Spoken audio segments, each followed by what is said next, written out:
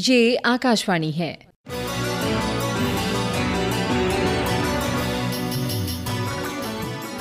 बदलती फिजाएं। प्रस्तुत है आकाशवाणी और विज्ञान प्रसार के संयुक्त प्रयास से तैयार जलवायु परिवर्तन और भूमंडलीय तापक्रम की समझ और प्रबंधन पर आधारित विज्ञान धारावाहिक बदलती फिजाएं की 30वीं कड़ी, जलवायु परिवर्तन प्रभाव न्यूनीकरण। बदलती फिजा में खुद को बदले, असर देखने को घर से निकले, सुबह की फिजा में तपिश भी मिलेगी, तपिश की लहर में खुद ही संभलिए, बदलती फिजा में खुद को बदलिए, असर देखने को घर से निकलिए।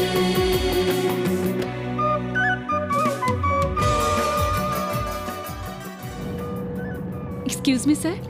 जी। आपकी सीट आपातकालीन द्वार के बगल में है। ओ जी, आशा है कि आप मेरी बात समझ रहे होंगे सर। हाँ, बिल्कुल बिल्कुल। सर, अगर आपको इस सीट में समस्या है तो हम आपकी सीट को बदलने की पूरी कोशिश कर सकते हैं सर। अरे बहुत बहुत धन्यवाद आपका। मुझे इस सीट से कोई समस्या नहीं है। वास्तव में मैं अपने जीवन में कई आपात स्थितियों से गुजर चुका हूँ। धन्यवाद sir.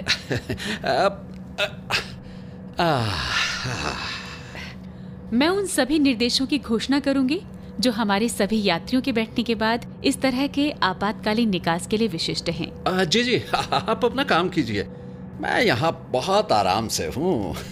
Okay, thank you sir. 13 B, हाँ ये है। हाँ, ये सीट बेहतर है। जी। आपातकालीन खतरे के बदले में पैर फैलाने की अच्छी खासी जगह है यहाँ। हाँ, बिल्कुल सही कहा आपने। अगर मुझे ये पेशकश की जाती तो मैं हमेशा ऐसी सीट का ही चुनाव करता। मैं भी। वैसे मैं हूँ अभिजीत। अरे मैं नीरज। तो आप दोहा तक जा रहे हैं या उससे आगे? जी नहीं, मुझे न्यूयॉर्क के लिए कनेक्टिंग फ्लाइट पकड़नी है। और आप? मैं फिलहाल दोहा। वैसे अगर आप बुरा ना माने तो एक बात पूछना चाह रहा था। हाँ, क्यों नहीं। अभी मैंने आपको ये कहते सुना कि आप कई आपात स्थितियों से गुजर चुके हैं। अरे मुझे ये जानने की उत्सुकता है कि क्या ये आपका काम है जो आपको ऐसी परिस्थितियों में ले जाता है, या आप अचानक ऐसी आपात स्थिति में खुद को पाते हैं? ये युवा लोग हैं, हमेशा जिज्ञासु और अधीर होते हैं। माफ कीजिएगा, मुझे शायद ऐसे सवाल नहीं पूछने चाहिए। अरे नहीं नहीं नहीं नहीं, ऐसी कोई बात नहीं है। माफी मांगने की कोई जरूरत नहीं है। दरअसल हम एक लंबी उड़ान पर हैं। जी। और इस समय में हम बहुत सारी बातों पर चर्चा कर सकते हैं, क्यों नहीं? जी बिल्कुल। यात्री कृपया ध्यान दें, अपनी कुर्सी की पेटी बांध लीजिए। अरे वो हम उड़ान भरने वाले हैं। बिल्कुल। ये हाँ, ये देवियों और सज्जनों, नई दिल्ली से दोहा तक की उड़ान 8B 771 में आपका स्वागत है। हम वर्तमान में टेक ऑफ के लिए लाइन में तीसरे स्थान पर हैं और लगभग 6 मिनट के बाद उड़ान भरने की उम्मीद है।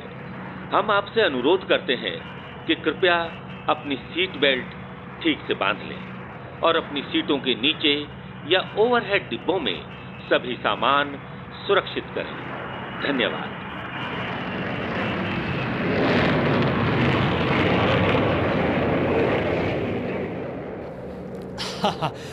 लीजिए, तो अब हम हवा में हैं।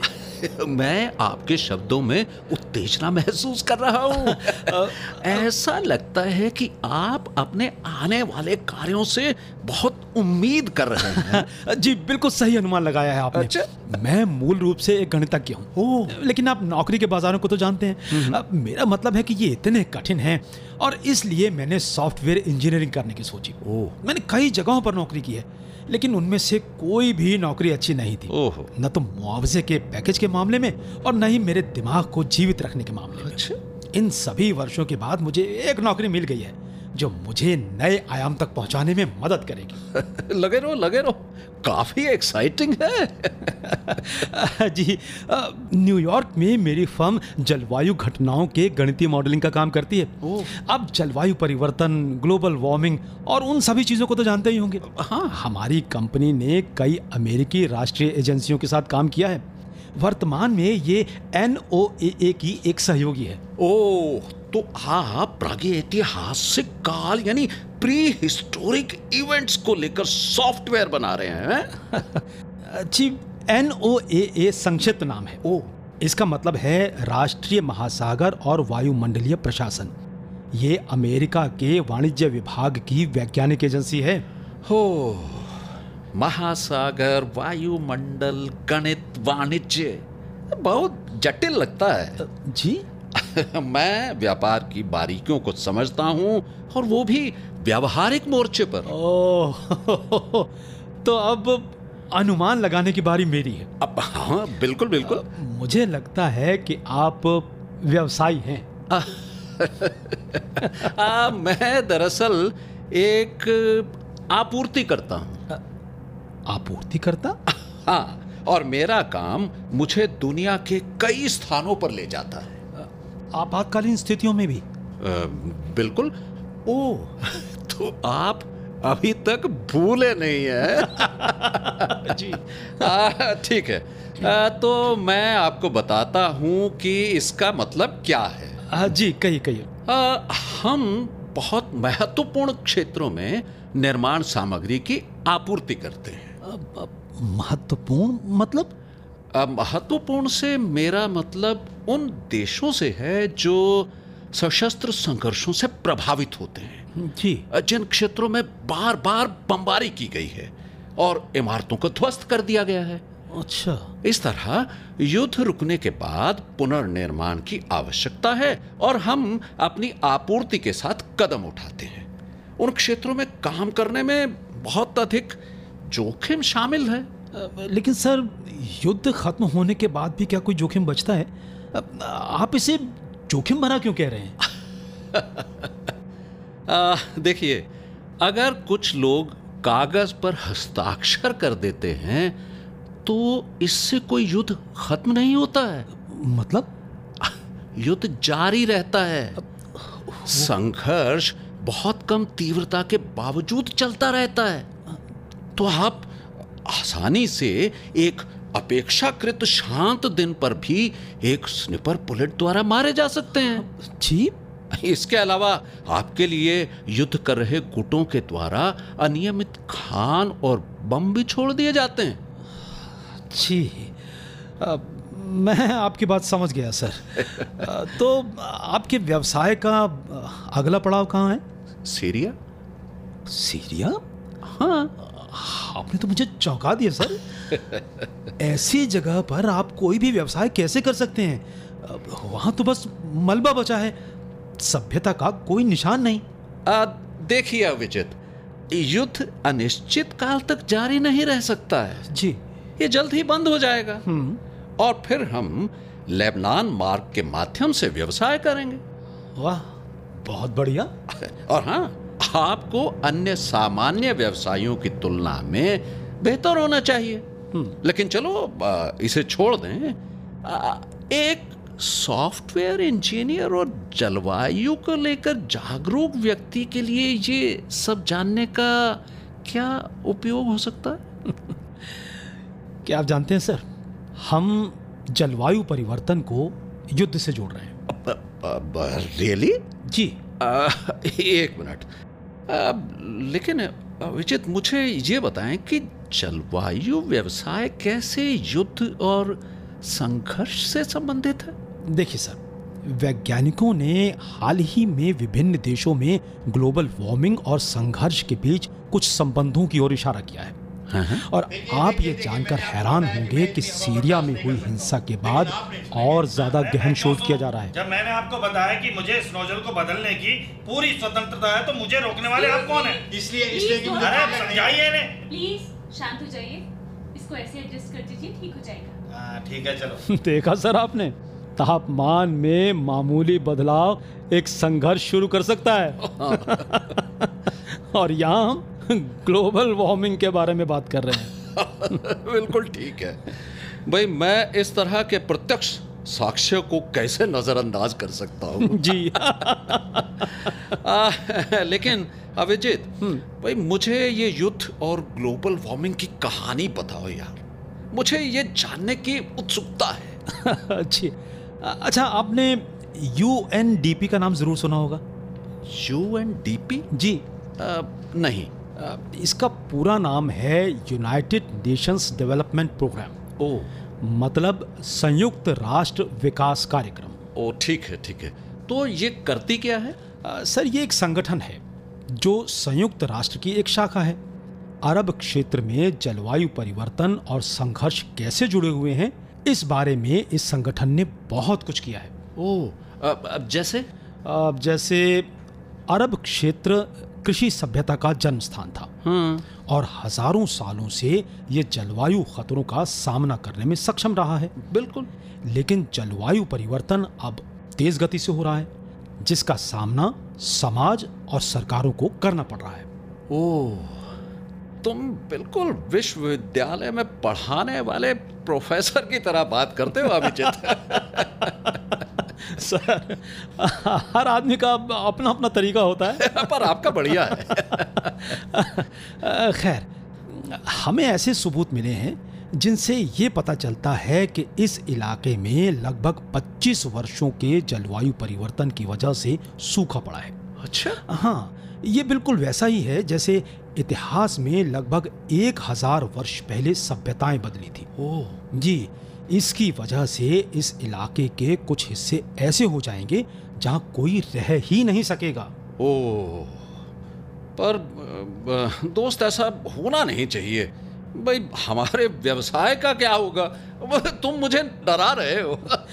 अरे रुकिए सर, सीरिया में सूखे ने ग्रामीण इलाकों की 20% से अधिक आबादी, यानी तकरीबन 10 लाख तक को आंतरिक रूप से विस्थापित कर दिया है। 10 लाख? जी, और उनकी आजीविका को भी कम कर दिया है।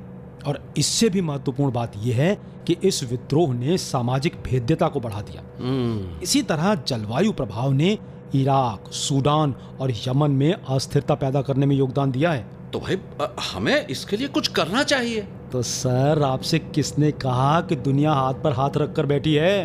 ये भी ठीक है। इस जलवायु परिवर्तन से निपटने के लिए बहुत सारी गतिविधियां चल रही हैं। लेकिन ये जानने के लिए आपको कुछ और बातों को भी जानना होगा। अच्छा, ये बताइए कि क्या आपने IPCC के बारे में सुना है?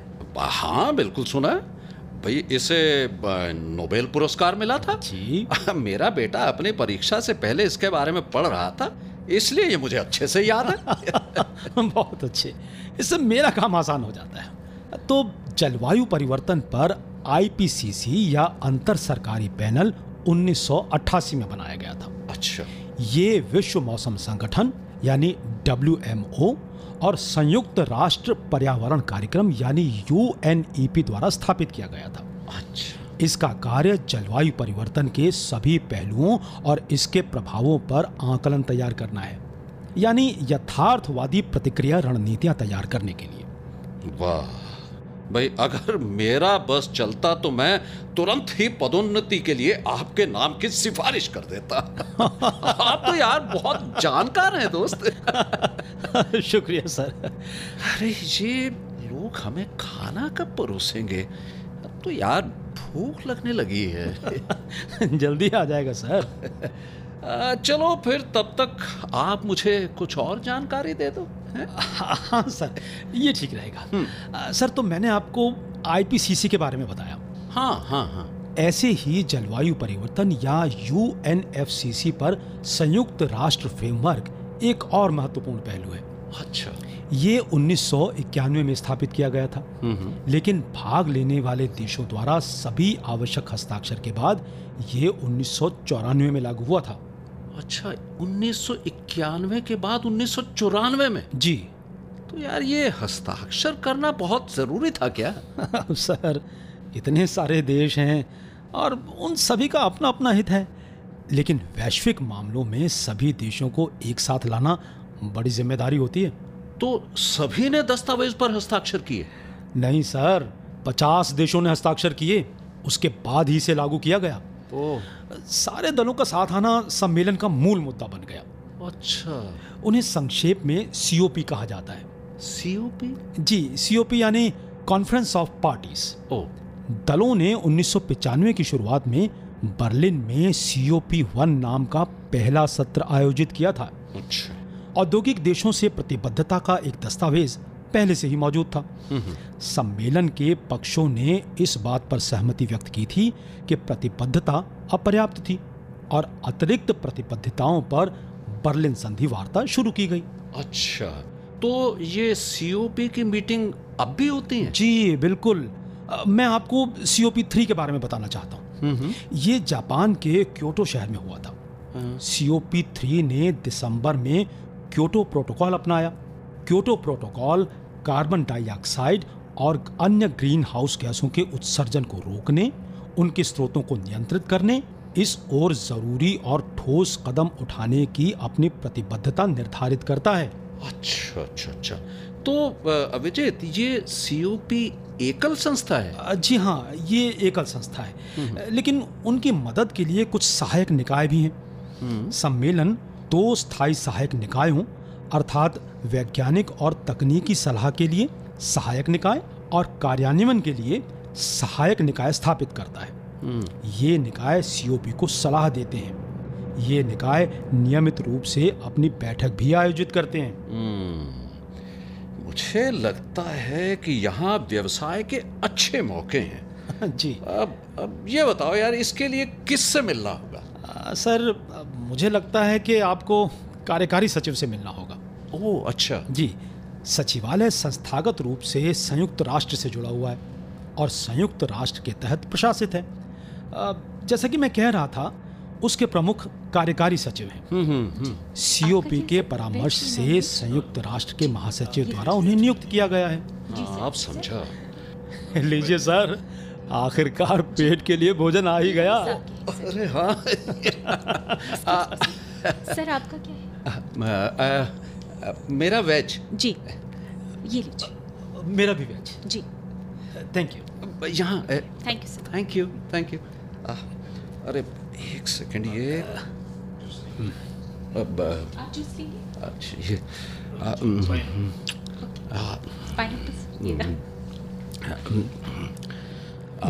अभिजीत, ये एयरलाइंस अपने बेहतरीन व्यंजनों के लिए जाना जाता है। ये खा के देखो। वाकई स्वादिष्ट है बहुत। अच्छा सर, ये थोड़ा हास्यास्पद लग सकता है, लेकिन COP द्वारा स्थापित एक सहायक निकाय को काऊ कहा जाता है। काऊ? अरे यार, मैं इतनी देर से अचंभित ही तो हो रहा हूँ। नहीं सर, ये सच है। COP अपने हिस्से का कुछ काम कमिटी ऑफ होल यानी काऊ को देती है। अच्छा, ये काऊ? जी। अरे यार। ये सभी प्रतिनिधि मंडलों के लिए खुला है। ये खुद अपनी अध्यक्षता करता है और COP को रिपोर्ट देता है। ओह अच्छा। अरे लेकिन अभिजीत जी, आप जो भी बैठकें करते हैं, आपको एक विशेष मुद्दे को संबोधित करने की आवश्यकता है। जी। और वो है तकनीक। अब जैसे हानिकारक गैसों के उत्सर्जन को कम करना चाहते हैं तो आपको अच्छी नई तकनीक की आवश्यकता है। जी सर, बिल्कुल, मैं आपकी बात से पूरी तरह सहमत हूँ। वास्तव में COP ने प्रौद्योगिकी हस्तांतरण पर एक विशेषज्ञ समूह की स्थापना की है। इसे 2001 में COP7 में मराकेश अकॉर्ड द्वारा लॉन्च किया गया था। इसका काम सम्मेलन के तहत पर्यावरण अनुकूलन प्रौद्योगिकियों के हस्तांतरण के लिए वैज्ञानिक और तकनीकी सलाह प्रदान करना है। अच्छा। इस समूह में 20 विशेषज्ञ शामिल हैं जो सभी क्षेत्रीय समूहों के प्रतिनिधि होते हैं। ये काफी दिलचस्प है। जी सर, उस समझौते के माध्यम से एक और महत्वपूर्ण समूह स्थापित किया गया था। हैं? जी, इसे कम विकसित देशों का विशेषज्ञ समूह या LEG भी कहा जाता है। LEG? जी, LEG राष्ट्रीय अनुकूलन कार्यक्रमों की तैयारी और कार्यान्वयन पर कम विकसित देशों को सलाह देता है। अच्छा। Hello, sorry for disturb. जी? मेरा नाम गेराल्ड जॉनसन है। मैं काफ़ी देर से आप लोगों की बातचीत सुन रहा था। ये काफ़ी दिलचस्प थी। आप लोगों की जानकारी के लिए बता दूं कि मैंने कुछ समय COP में काम किया है। अच्छा, अरे वाह, ये बहुत अच्छा है।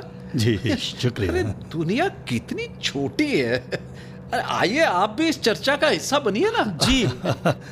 मुझे बहुत खुशी होती, लेकिन यहाँ इतनी जगह नहीं कि हम तीनों एक साथ चर्चा कर सकें। ये तो बात ठीक है, मगर अच्छा सर, ये बताइए कि अभी तक मैंने जो भी कहा उसमें कोई गलती तो नहीं थी? अरे नहीं नहीं, बिल्कुल नहीं। बल्कि आप तो बिल्कुल मुद्दे की बात कर रहे थे। आपने पूरी प्रक्रिया की बहुत स्पष्ट तस्वीर पेश की है। एक मिनट, तो आप ये कहना चाहते हैं कि मैं इतनी देर से सही व्यक्ति से बात कर रहा था? जी जी, इसमें कोई शक नहीं है। मैं बस सोच रहा हूँ कि अभिजीत जी ने आपको कुछ ऐसे सम्मेलनों के बारे में सूचित किया होता जो आज भी प्रभावी हैं। जैसे? सर, आपका मतलब कहीं जैविक विविधता पर सम्मेलन जैसे सम्मेलनों से तो नहीं है? हाँ बिल्कुल। या फिर रेगिस्तान का मुकाबला करने के लिए संयुक्त राष्ट्र सम्मेलन हो। आप कहना चाहते हैं कि ये सम्मेलन भी जलवायु परिवर्तन से निपटने का काम करते हैं? जी जी बिल्कुल। ये सभी हमारे ग्रह को बचाने की प्रक्रिया का हिस्सा है। काश मैं आप लोगों की बातें कुछ और देर सुन पाता।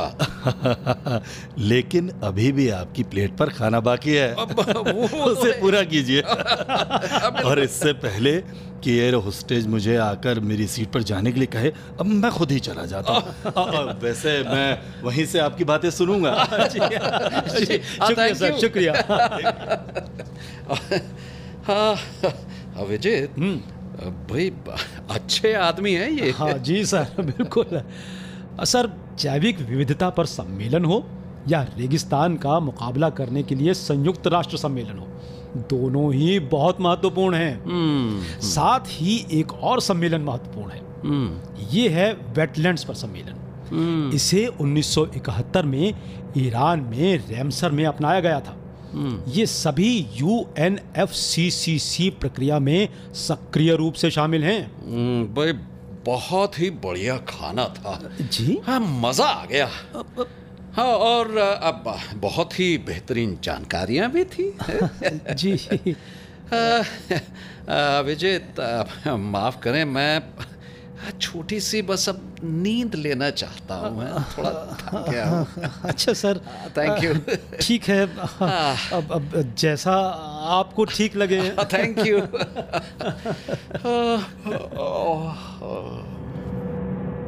विमान में मौजूद यात्री कृपया ध्यान दें। मैं आपका कप्तान बोल रहा हूँ।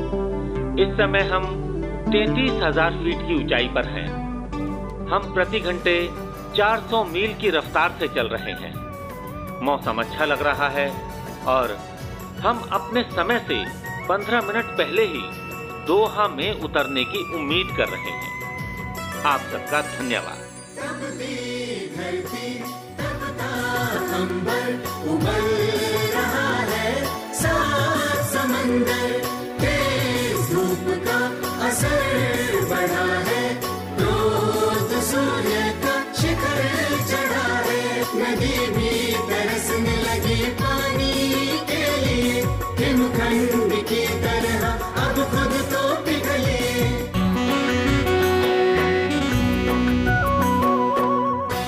बदलती फिजाएं।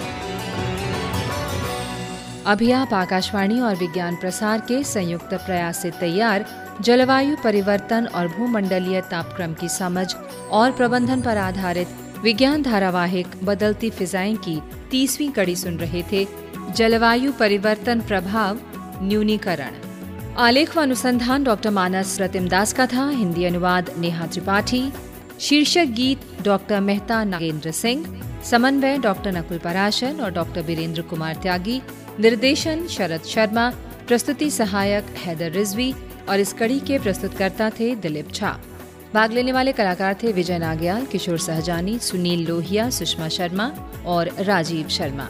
साथियों, भी जाइए नहीं, अब समय है आपसे किए जाने वाले प्रश्नों का। हम आपसे 2 प्रश्न पूछेंगे और सही उत्तर भेजने वाले श्रोताओं को लकी ड्रॉ द्वारा निकाले गए परिणामों के आधार पर विज्ञान प्रसार द्वारा आकर्षक पुरस्कार दिए जाएंगे।